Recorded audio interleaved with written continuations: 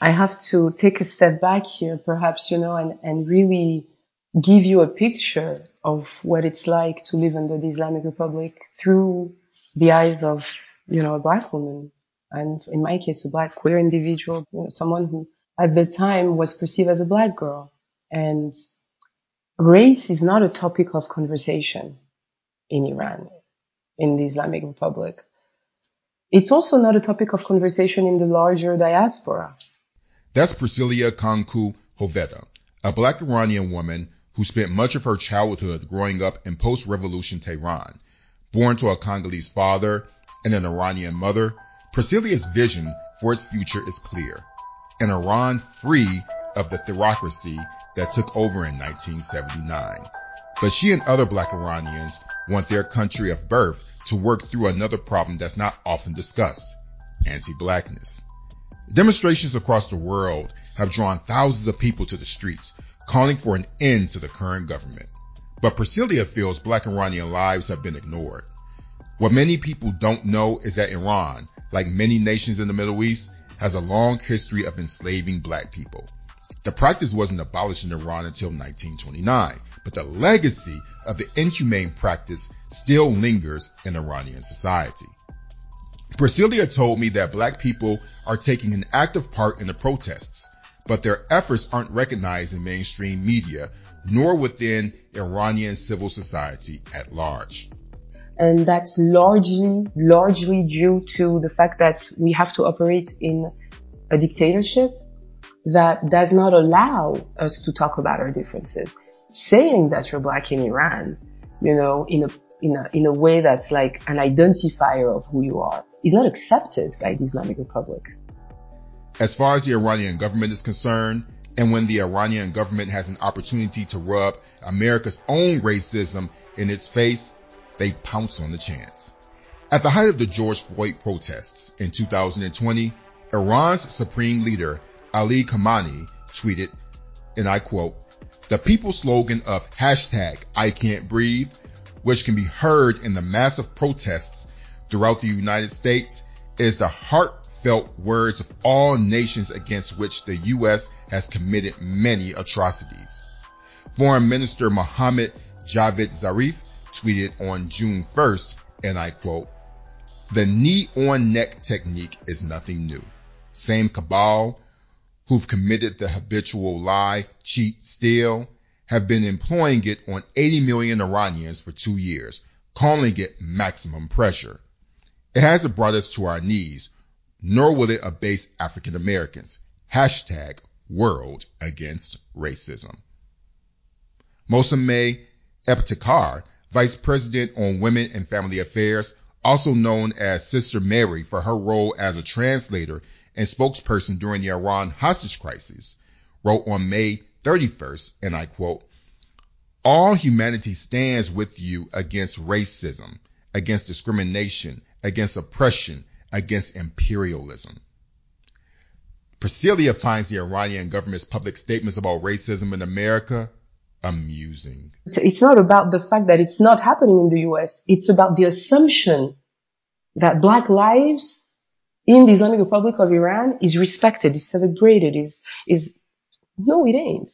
Black lives in Iran are way more monitored. I have a friend of mine who was arrested on the streets 6-7 months ago, maybe 8 months ago by now, because of his locks by the Basiji, walking down the streets with his locks that he had been maybe managed to rock for maybe a year. And then that day the Basiji arrested him and said that he looked un-Islamic. He was arrested. They detained him for, the time that they detained him, maybe a couple of days, and then they let him go. And then he had a trial, and the judge sentenced for him to have his hair shaved. And they shaved his hair in the court. We're talking about a black man. This is someone of African descent who is still trying to understand exactly like the histories of his ancestors in a country that doesn't allow you to think of it in that way, right? And it's overwhelming, right, to hear this. I mean, because I hope that it makes people think of all these other stories and narratives that they haven't thought about when they think of Iran. In this final installment of Liberating Iran, we're going to try and do exactly that. Here's what it's like to be black in Iran, as told by Priscillia, Kounkou, Hoveyda. من یه سیاه پوست 18 سالم بهم میگن نگی از کف جنوب اومدم بدون نیرو کمکی سبکم جدیده یعنی ندارم هیچ کدورتی اما گنده گوزی واشه میخوریم تو صورتی داداش من یه دستم قلمه یه دستم ورقه یعنی که حرفم سند اونقدی هستم بلدش که بگن بهم نگی سبک دست من خفنه انقدر خفنم میتونم کنم با فکم کفنه من تشنه رپ کردنم شدید. One of the biggest themes of the Iranian protests deals with self-expression, especially wearing hair coverings. You've seen men and women dancing in the streets, an action that can get you tossed in jail, or worse. In the previous episodes, you've heard how singing unsanctioned music can get you a prison sentence. For black Iranians, navigating self-expression can be even more dangerous. When you're young, you're black and you're Iranian, and you're into, let's say you're into black culture, because I mean, you're black and Iranian, right? And you dress, let's say, with a little bit of large clothes on. Maybe you found rip-off of a Lakers jersey. Perhaps your understanding of black culture is more so towards black American culture, right? Because that's what you've been cobbling for yourself to understand it. You don't have real Lakers jersey because you get all the knockoff stuff from China because of the embargo, right? In Iran. Just a little reminder of where we are. And, as a black young man or young girl, you want to dress like this, the police will stop you all the time. Why are you dressed like the CIA? Are you American? Do you work for Americans? But because you're black, right? The projection in a non-black Iranian mind that's working for the police, that's filled with nothing but air and ignorance, is that these are American kids. Look at the way they dress. They listen to this unholy music called rap, and look at the way they dress. They're perverted. That's how they say in Farsi. They're perverted. And that perversion is projected onto us. So we're super targets. You kidding? It's like it's here, right? So many folks I know say I can't go out because I'm black. I can't go out on the streets and protest because I'm black. When I was on the street protesting, back in 2009 during the Green Revolution, one of the time I went back, one of the first reactions of the people on the street was like, get her back in, get her back in. They're going to know she's a foreigner. They're going to think she's a foreigner. My blackness, and it's the case for all of us. It don't matter if you've lived there all your life. And also obviously being called all sorts of, racist names and slurs and whatever you can think of. This reminds me of a tense moment at last year's World Cup. An Iranian reporter asked U.S. team footballer Tyler Adams, who is black, about racism in the United States before chiding him on mispronouncing Iran. First of all, you say you support the Iranian people, but you're pronouncing our country's name wrong. Our country is named Iran, not Iran. Please, once and for all, let's get this clear. Second of all, are you okay to be representing a country that has so much discrimination against black people in its own borders? And we saw the Black Lives Matter movement over the past few years. Are you okay to be representing the U.S.? Meanwhile, there's so much discrimination happening against black people in America. My apologies on the mispronunciation of your country. That being said, there's discrimination everywhere you go. One thing that I've learned, especially from living abroad in the past years and having to fit in different cultures and kind of assimilate into different cultures, is that in the U.S. we're continuing to make progress every single day. Now look, the reporter questioned Tyler because the U.S. team had the nerve to express solidarity with the Iranian protesters. It was a reporter's way of telling Tyler to mind his own business. In essence saying, you've got plenty of race issues in America to deal with. The question was also framed to tell him to stop sticking his beak in Iranian affairs, lest he become like the white men who have meddled in Iranian affairs in the past. It was a combination of chiding, pseudo-admonishment, and deflection. The reality is that Iran has its own abusive relationship between law enforcement and black people. It's impossible to gather any statistical data on police brutality against black Iranians because researchers can't easily collect this information. But Priscillia and other Black Iranians have plenty of stories. Back in December of 2019, she and her friend were walking around in Tehran. I was stopped several times during that trip by the police because of my appearance, which includes obviously being Black. And one of the times was with a friend of mine who's also a Black woman. So she's younger than me. She at the time she was 22, and her hair is braided. So she had box braids, kind of long, coming out of her hijab as a result. And then I had my curls out and I put my hijab on top. I pulled it down a bit, but I wanted to keep my hair out. So it was coming out a bit. So we got arrested. We got stopped, called into the van. And, my friend proceeded by saying that, this is not even my real hair. So why are you policing this? If you have an issue with hair, she just uses arguments to get away with whatever is happening, right? It's like, what am I going to say so that they don't arrest me? Maybe this time if I say this is not even my hair because they're extensions, maybe they won't arrest me, right? This is just someone trying to not get this matter out of hand by the police. But the response of the police was racist. Of just like, and what about her and her cotton on her hair, I get my hair searched in Iran. My hair is searched when I travel domestically. Priscillia and her friend got out of that situation without being arrested, but they were pretty lucky. Iran, of course, is not alone in criminalizing Black women's hair. It's taken decades for the U.S. to respect Black women's hair. At least 20 states have passed some form of what is known as the Crown Act, a piece of legislation that protects women from workplace discrimination over their hairstyles. It was first passed in California back in 2019. The U.S. House passed its own version of the bill in March, so the legislation is now sitting in the U.S. Senate. Though the bill covers all races and genders, it was specifically designed to protect the type of hairstyles Black women wear, such as cornrows, locks, twists, afros, and bantu knots.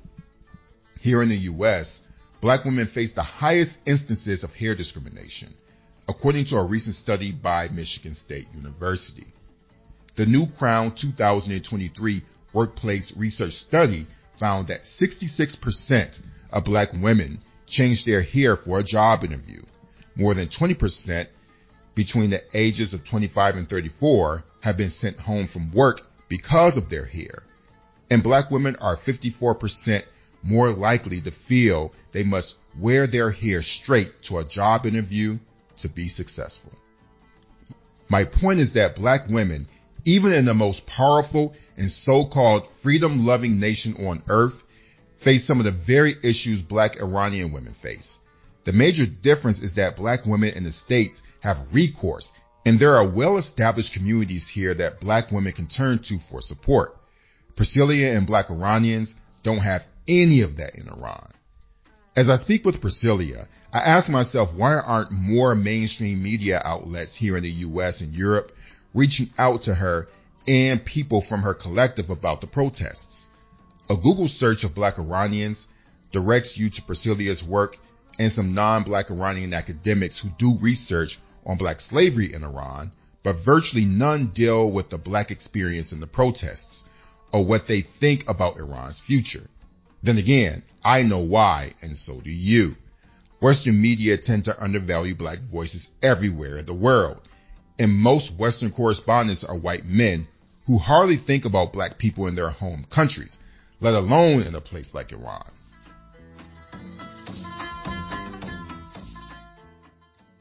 Let's take the hijab angle of the protests.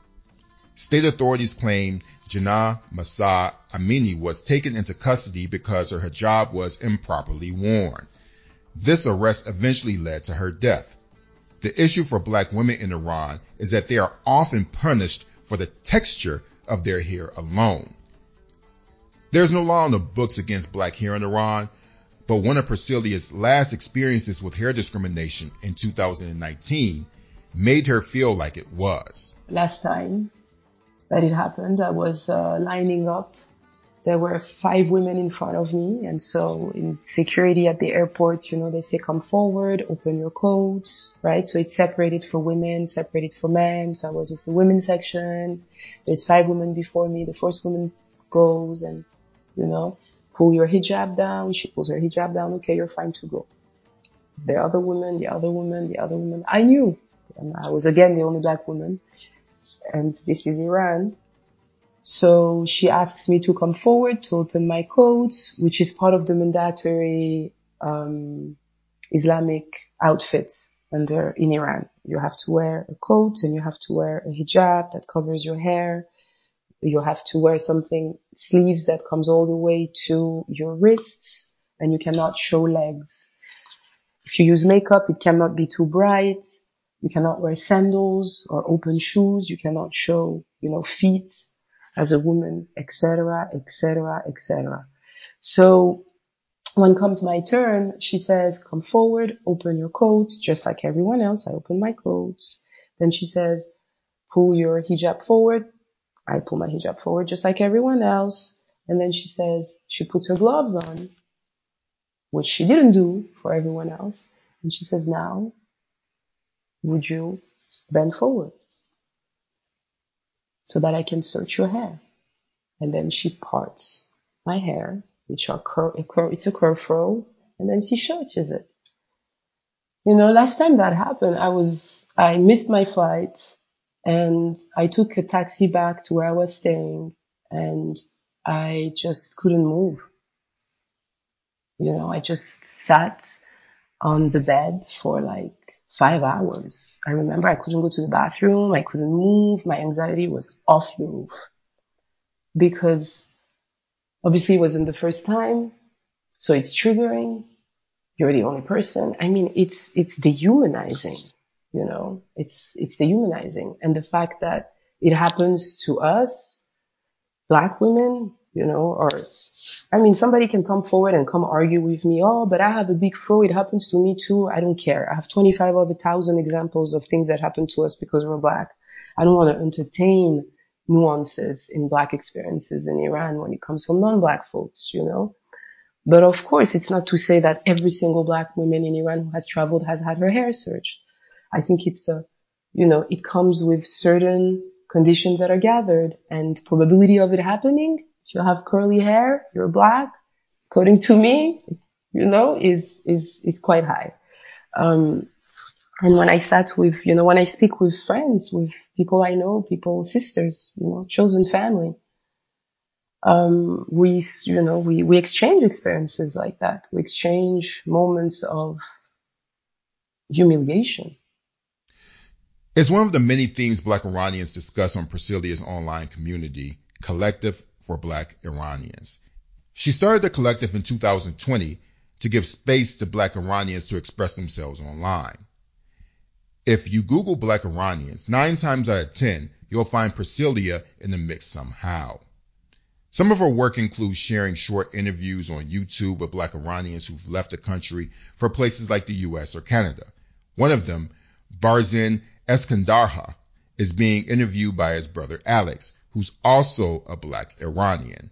As Barzin looks through the family photos of his time in Iran, one from his adolescent years catches his attention.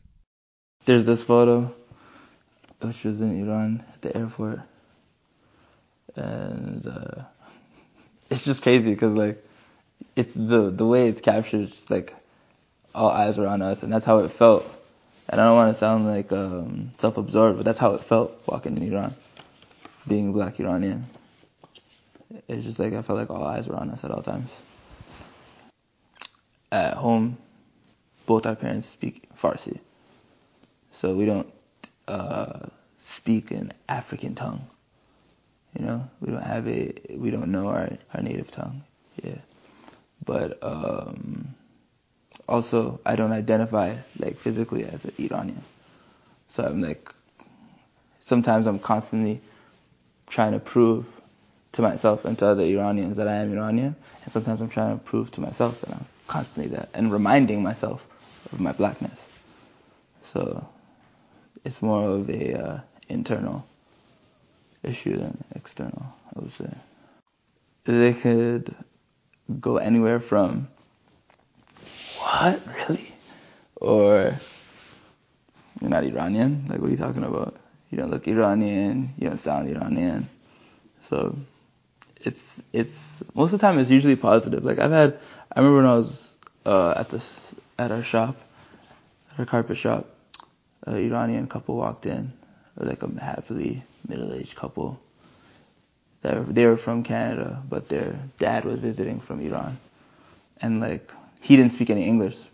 So then when I told the couple I was Iranian, and they translated that to him, he was like so ecstatic and happy to see me. He's like, "Oh, can I get a picture with you, man? Like, I want to go and show my family that, like, it's a black Iranian, like full Iranian." I'm like, cool. Like it wasn't like any hatred or anything weird behind it. It was like, I felt it was like, okay, that's cool. Yeah, I don't mind. He was intrigued because he'd never seen a black Iranian.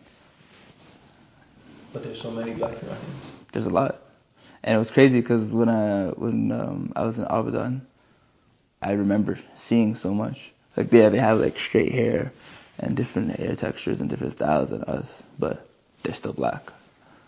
And it's like, it's not like the whole city is black, but it's a lot more of us there than the rest of the country expects and knows. His story sounds innocent, and to an extent it is. But imagine being the center of attention 24/7 and always having to explain the simplest aspects of your life over and over again. It can wear you down. Alex, Barzin's brother, shared his own hair story. Because he's a man, Alex didn't have to cover his hair, but he still had to navigate hair politics in Iran just like black women. At the time I was in Kermanshah, I asked my teammate, Amir Hussein, I said, any haircut, take him to the barbershop. He said, okay, we go.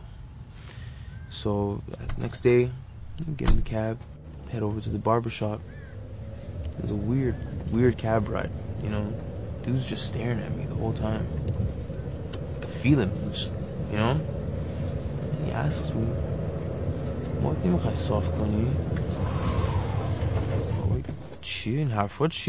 talking about, bro? What do you mean, straighten my hair? I just had it in braids, I had it all curly and stuff, it's wild at this point, but, straighten my hair.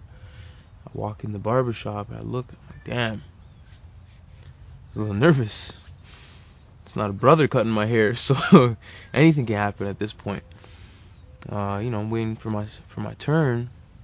Then I get in the chair, and at this point, a couple months in Iran, they think I'm still a Khariji, that I don't speak Farsi. I'm a conversationalist.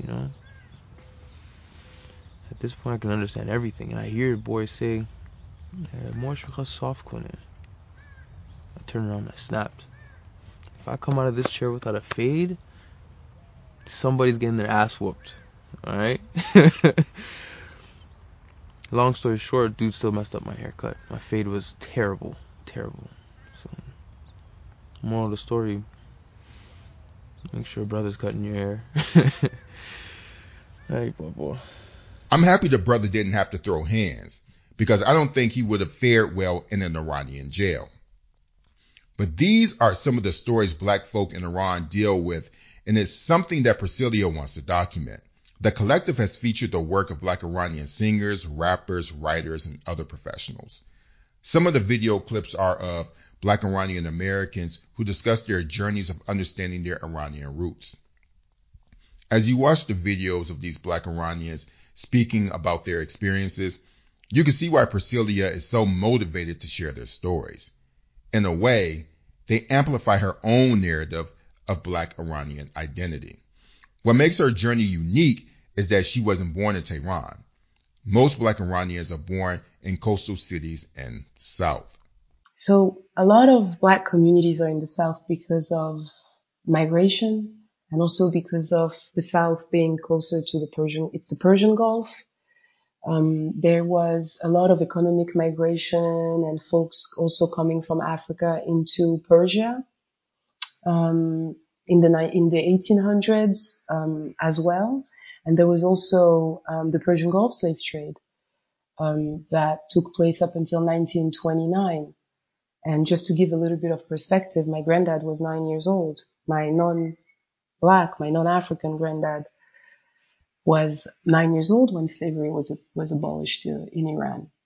And slavery in Iran being abolished in 1929 meant that Persians and folks in Iran, and at the time the kings of the Qajar era, but also at the beginning of the Pahlavi era, would enslave folks from across the region, including in Africa, including folks from Zanzibar, folks from Tanzania, and just like the eastern part of Africa. And if you even look at the etymology of the word Zanzibar from the Persian perspective Persian language, it means the coast of the blacks. So you can hear the gaze, right?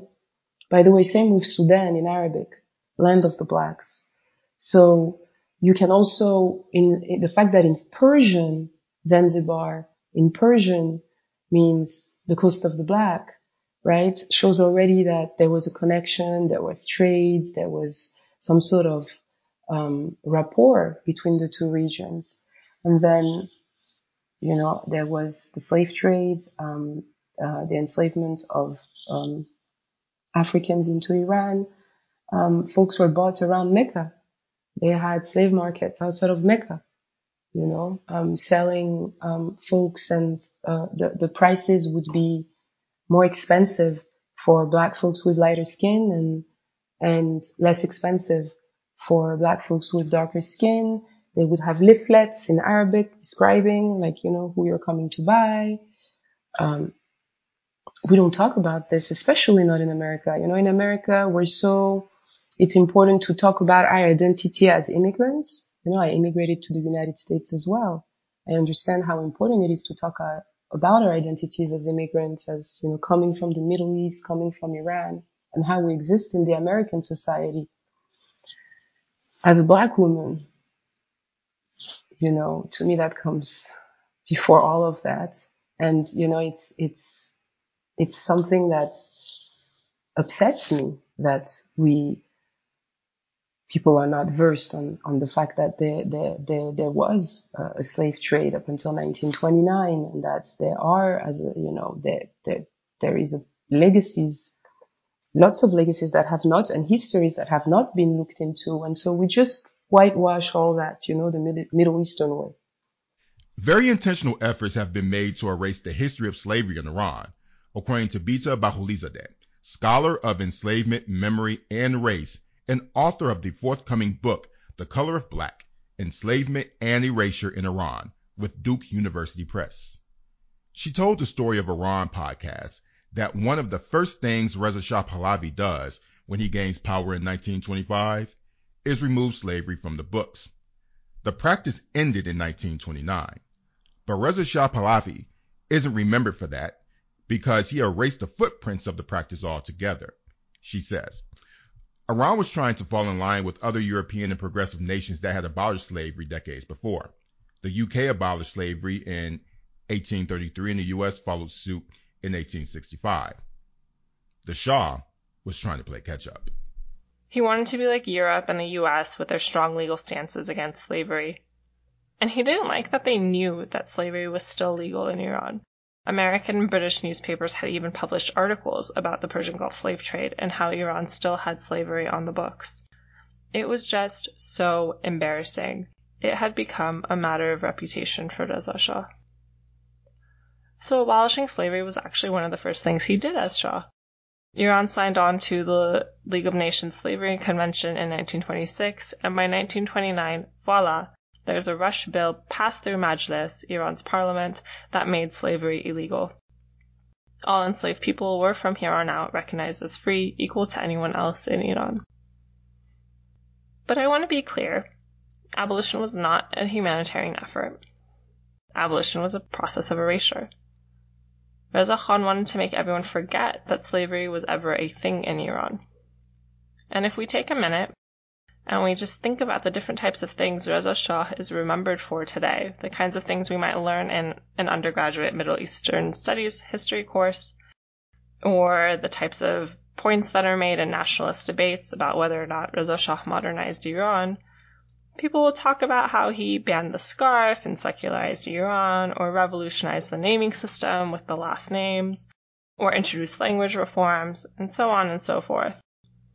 No one ever brings up the abolition of slavery. But actually, Reza Shah prioritized abolition over all of these other changes. Iran abolished slavery in 1929, and all of those other reforms took place in the 1930s. So you could almost say he didn't only erase slavery, he erased his own accomplishment of erasing slavery. In the following decades, Iran tried its best to wash away any remnants of its history with African slavery. Even the definition of slavery took on a more U.S. meaning, namely chattel slavery, which would basically free Iran from any responsibility of being a slave nation, at least in the Iranian leadership's minds. And in those decades, narratives about plantation slavery in the U.S. start to become really popular in Iran, and slavery takes on a very U.S.-centric meaning.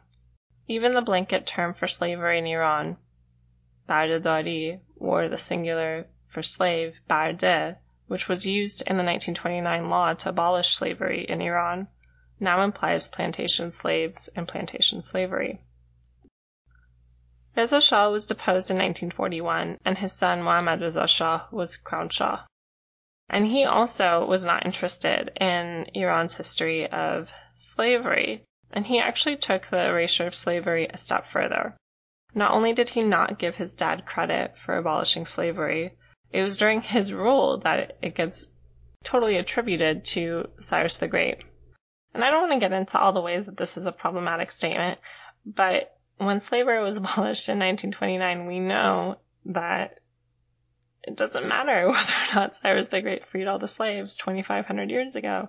And even if he did, it doesn't mean that Iran had never had slavery since then. You see, Iran didn't have chattel slavery in the way that the U.S. practiced it. Most of the people who owned slaves were elites who used them as house servants and eunuchs. The history of African slavery is also a relatively new subject in Iranian scholarship. So there's much more that we don't know about Iran's relationship with enslaved Africans.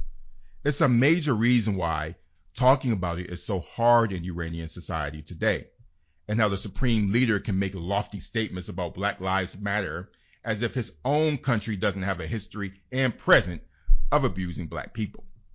For example, many Iranians are likely unaware of the story of Nargis, a Black woman in Iran who was kidnapped and illegally enslaved in Tehran in 1906, or Haji Nane, the Black woman who helped free her from captivity.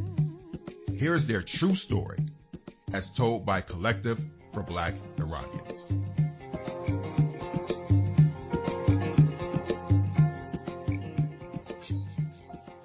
A big-time merchant bought Nargis as a gift for his wife, but Nargis cried the whole time, saying that she was a free woman, saying that her mother was an enslaved woman while their father was free. The merchant found the slave trafficker and asked for his money back because he really wasn't expecting all this drama from this person that he enslaved. The slave trafficker gave the wife and the merchant some money and prepared to leave with Nargis. But the merchant's wife gave Nargis instructions on how to escape. Basically, hang back as the slave trader walked ahead and slip into the neighbor's house. The mullah who lived there would give Nargis refuge. When they left the merchant's house, Nargis found the mullah's front door and entered. She told the mullah her story of being a free woman, and he believed her. Nargis could stay as long as she wished. The slave trader would have none of it, though. Now, the trafficker knew she could not force Nargis out of the house, so she took Nargis' presents to bribe her out of the house, vowing to never sell her. Nargis knew that this trafficker was straight cap and stayed her tail right in that mullah's house. Meanwhile, the slave trader found a parliamentary representative and his wife who agreed to buy Nargis. So they created a plan to kidnap Nargis from the mullah's home. They went to the mullah and asked him to release her, saying that they treat her like their daughter. The mullah was like, nope. But the parliamentarian and his wife ended up bribing the mullah and his wife with gold. They all agreed that Nargis would be kidnapped on the way to the public bathhouse. Now, the thing about this was that it was a good plot because going to the bathhouse was a common activity in Tehran back then. So they ended up kidnapping her en route. Nargis was enslaved again. But she wasn't going to be anybody's slave. And she heard of this sister named Haji Nane, a formerly enslaved black woman who helped black folks get free. After a few days, Nargis ran away from the parliamentarian's house and found Nane and stayed with her until it was safe to move around freely. This is just one of the many stories of black Iranian history that's been buried.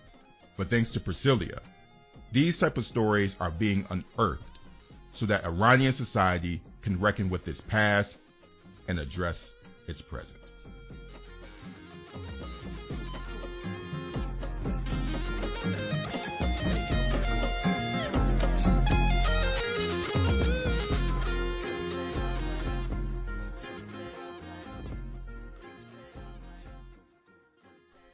Priscillia was born in France, but spent much of her childhood moving back and forth between Tehran and the suburbs of Paris. It's a complicated story, so we won't get into it. Her childhood of living in Iran, in many respects, was a typical one, especially during the 1980s and 90s. In other ways, she was very much isolated. My first memory of being black in Iran, or memories associated with war, that was in the 80s, in the late 80s, when Saddam Hussein and Iran and Iraq were fighting. And I remember running down the streets of the neighborhood and hearing the siren, which is this very sharp alarm that's announcing that the city is about to be bombed or that there's about to be attacks. And they're just running down the street back into the house and then into the zirzamin, which is the basement, which is where we would go so that we would be more protected in case of bombing to our house.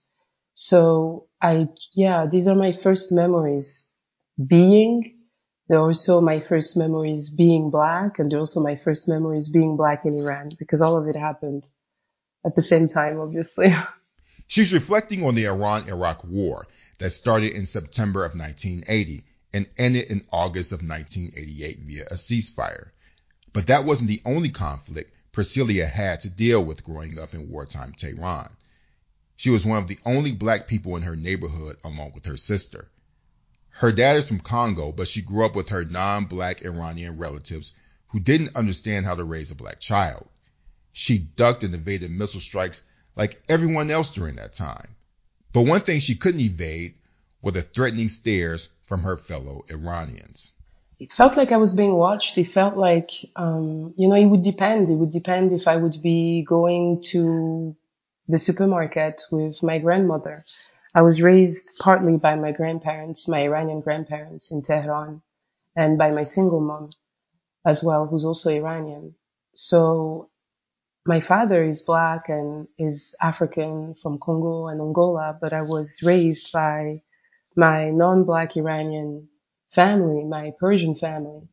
And so, being black in this environment in Iran in the 90s, but also throughout, just being black in the community, in the Iranian community in Iran, it was just reactions all the time. I would hear people, random strangers on the street, just whisper the word siyah, which means literally black, the color, but also the reference to someone who's black, siyah. And depending on how it's said and pronounced, it can also be the N-word.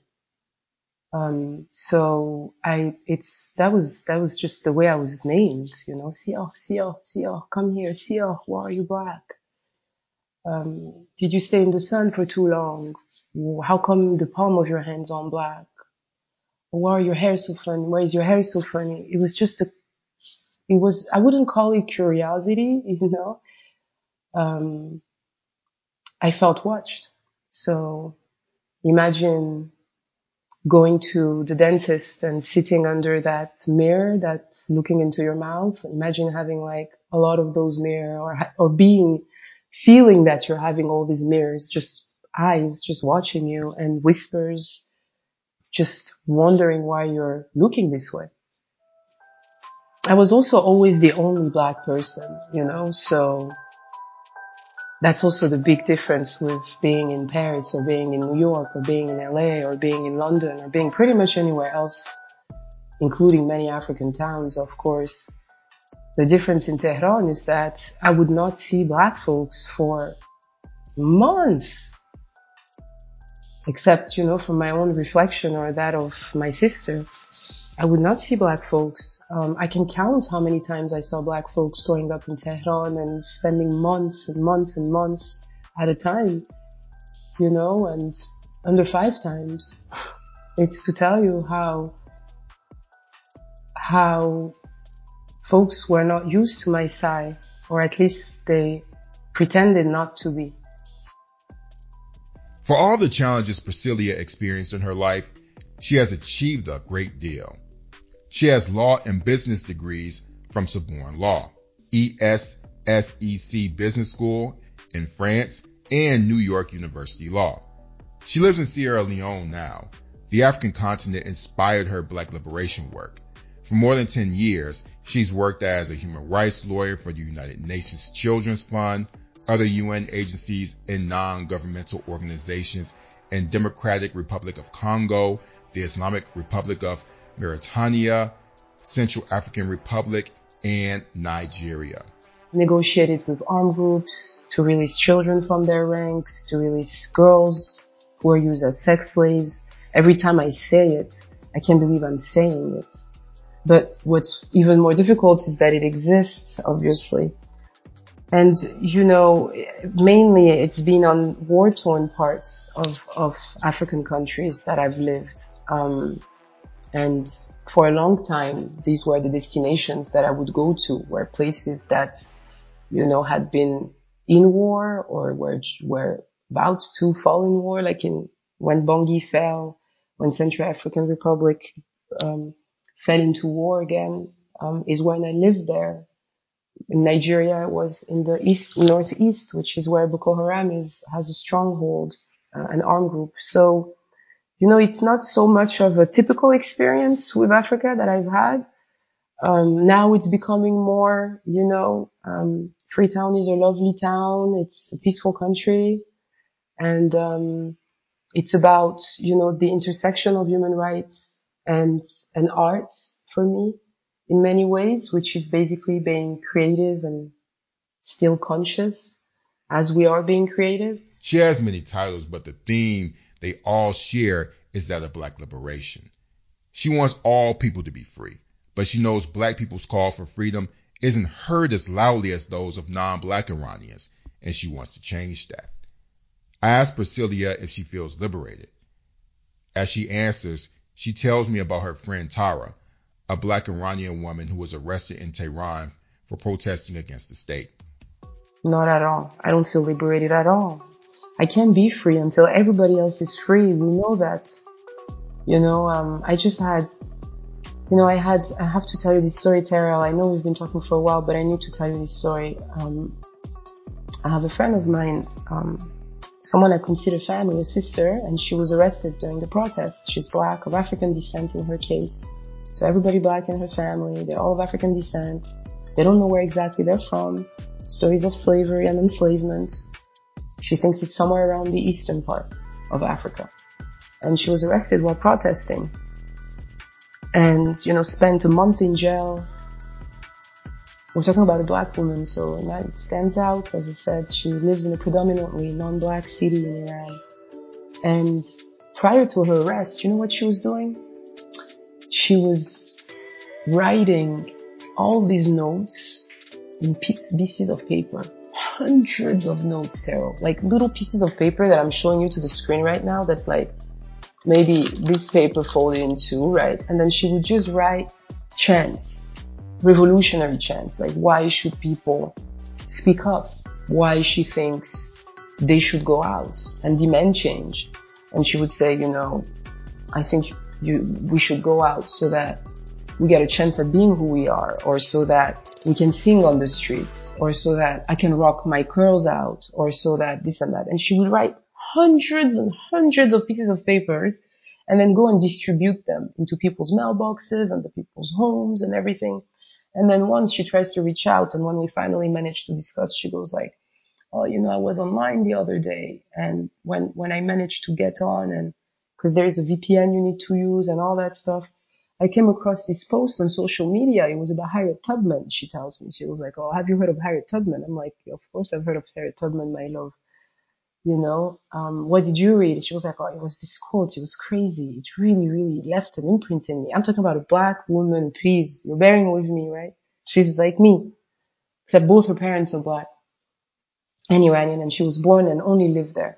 She goes, I read that quote from her. It's crazy how it's true. And I said, there's a lot of quotes from her that are really crazy and true. And she goes, the one that she says, like, I freed thousands of slaves, and I would have freed thousands more if they had known that they were slaves.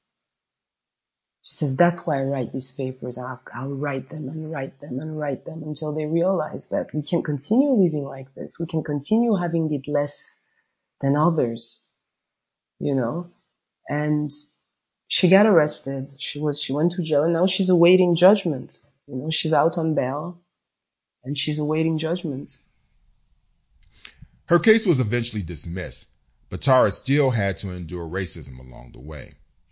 It's all the time. Yes, of course. I mean, prior to her arrest, during her arrest, during detention, during the moment where she was in front of the judge. It's constant. She stands out. I mean, it's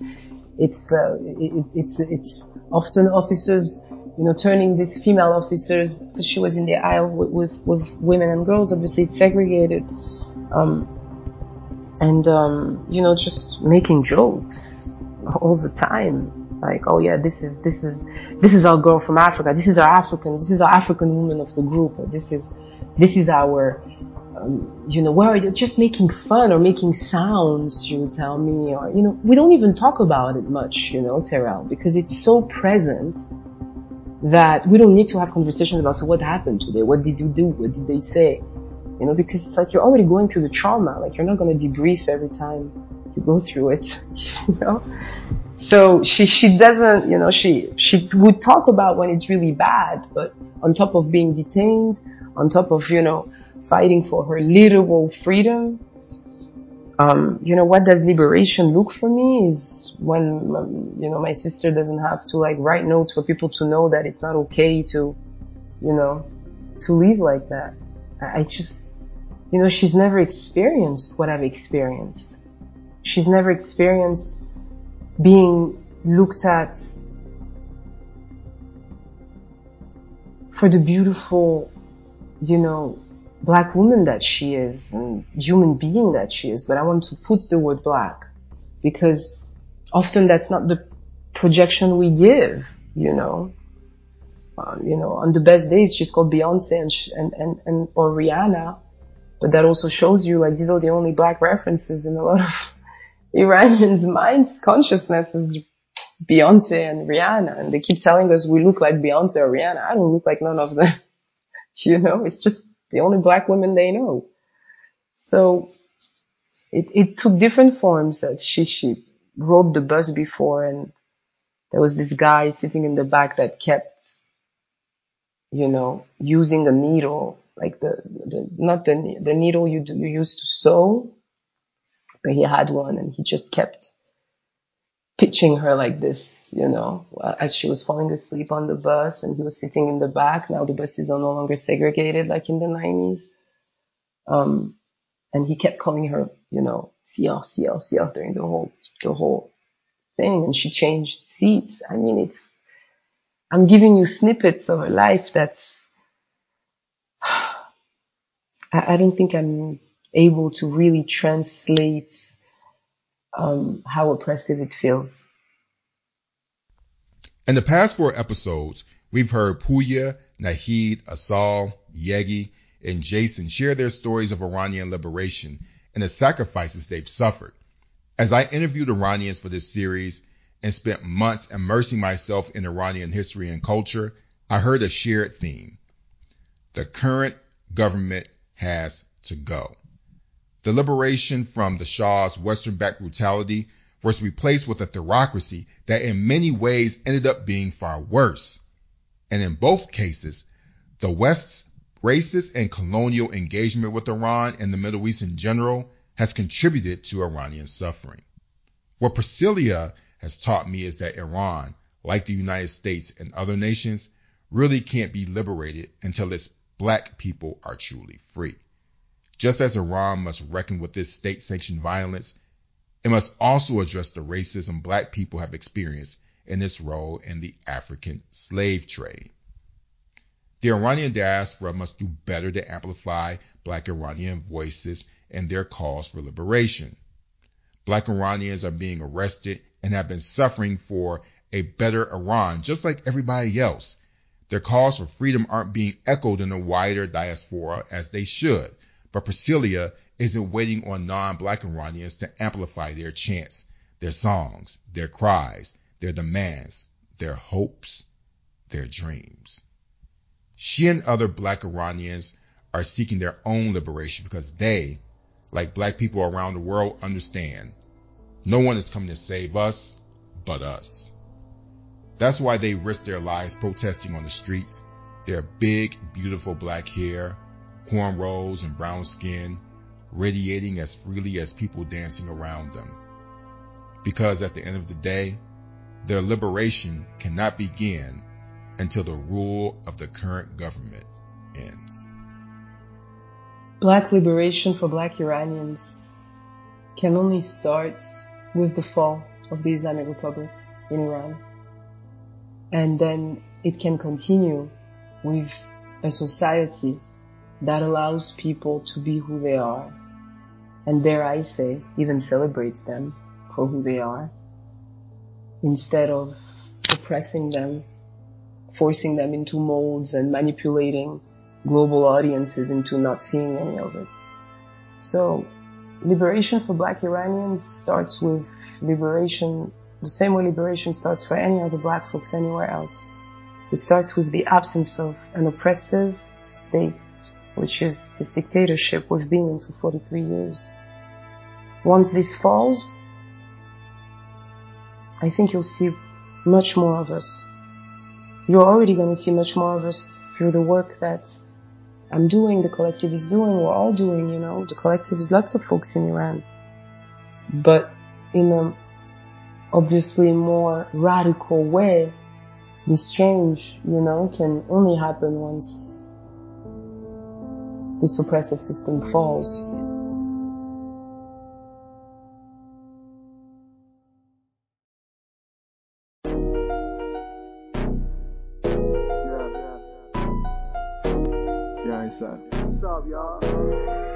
زندگی توی گم داد ببین دستو که میان و میکنن و دیدی رفت و ببین پستو. Thank you for listening to the fifth and final episode of Liberating Iran. We spent more than 2 years working on this series and have a few people to thank. Financial support comes from Pelcher's Fund.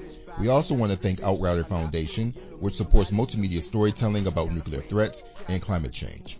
Learn more at outrider.org. Music in this episode comes from several groups who are part of the Collective for Black Iranians, including Labyrinth, Proof, and Young Sutton. You can find these songs and more on the Collective for Black Iranians website. And shout out to the Story of Iran podcast, presented by the University of California, Davis. It's produced and hosted by Amy Mutlach, with assistance from Elmira Louie. We hope this series left you with a more nuanced understanding of Iran and a better idea of what's happening there with the protests. Thank you so much for listening, and thank you to the people of Iran for standing up to authoritarianism. It's our hope that the protesters will prevail and that they get the change and power that they're seeking. Black Diplomats will resume regular programming in a few weeks with a pivot to YouTube and more video elements to make the show more dynamic and easier to follow. Thank you again for listening to the series, and enjoy your weekend. شهرم شدن گروه و اینا تا میام میدن درود و ولی میخندم چون میگن تورون دروغ و ببین شدن همه قاتل خودی تو کل دنیا دیگه فاجعه شدیم رفت وقتی شما تو شایعه گمین به من زنگ میزنن که معامله کنیم نه bitches جمران برای همیشه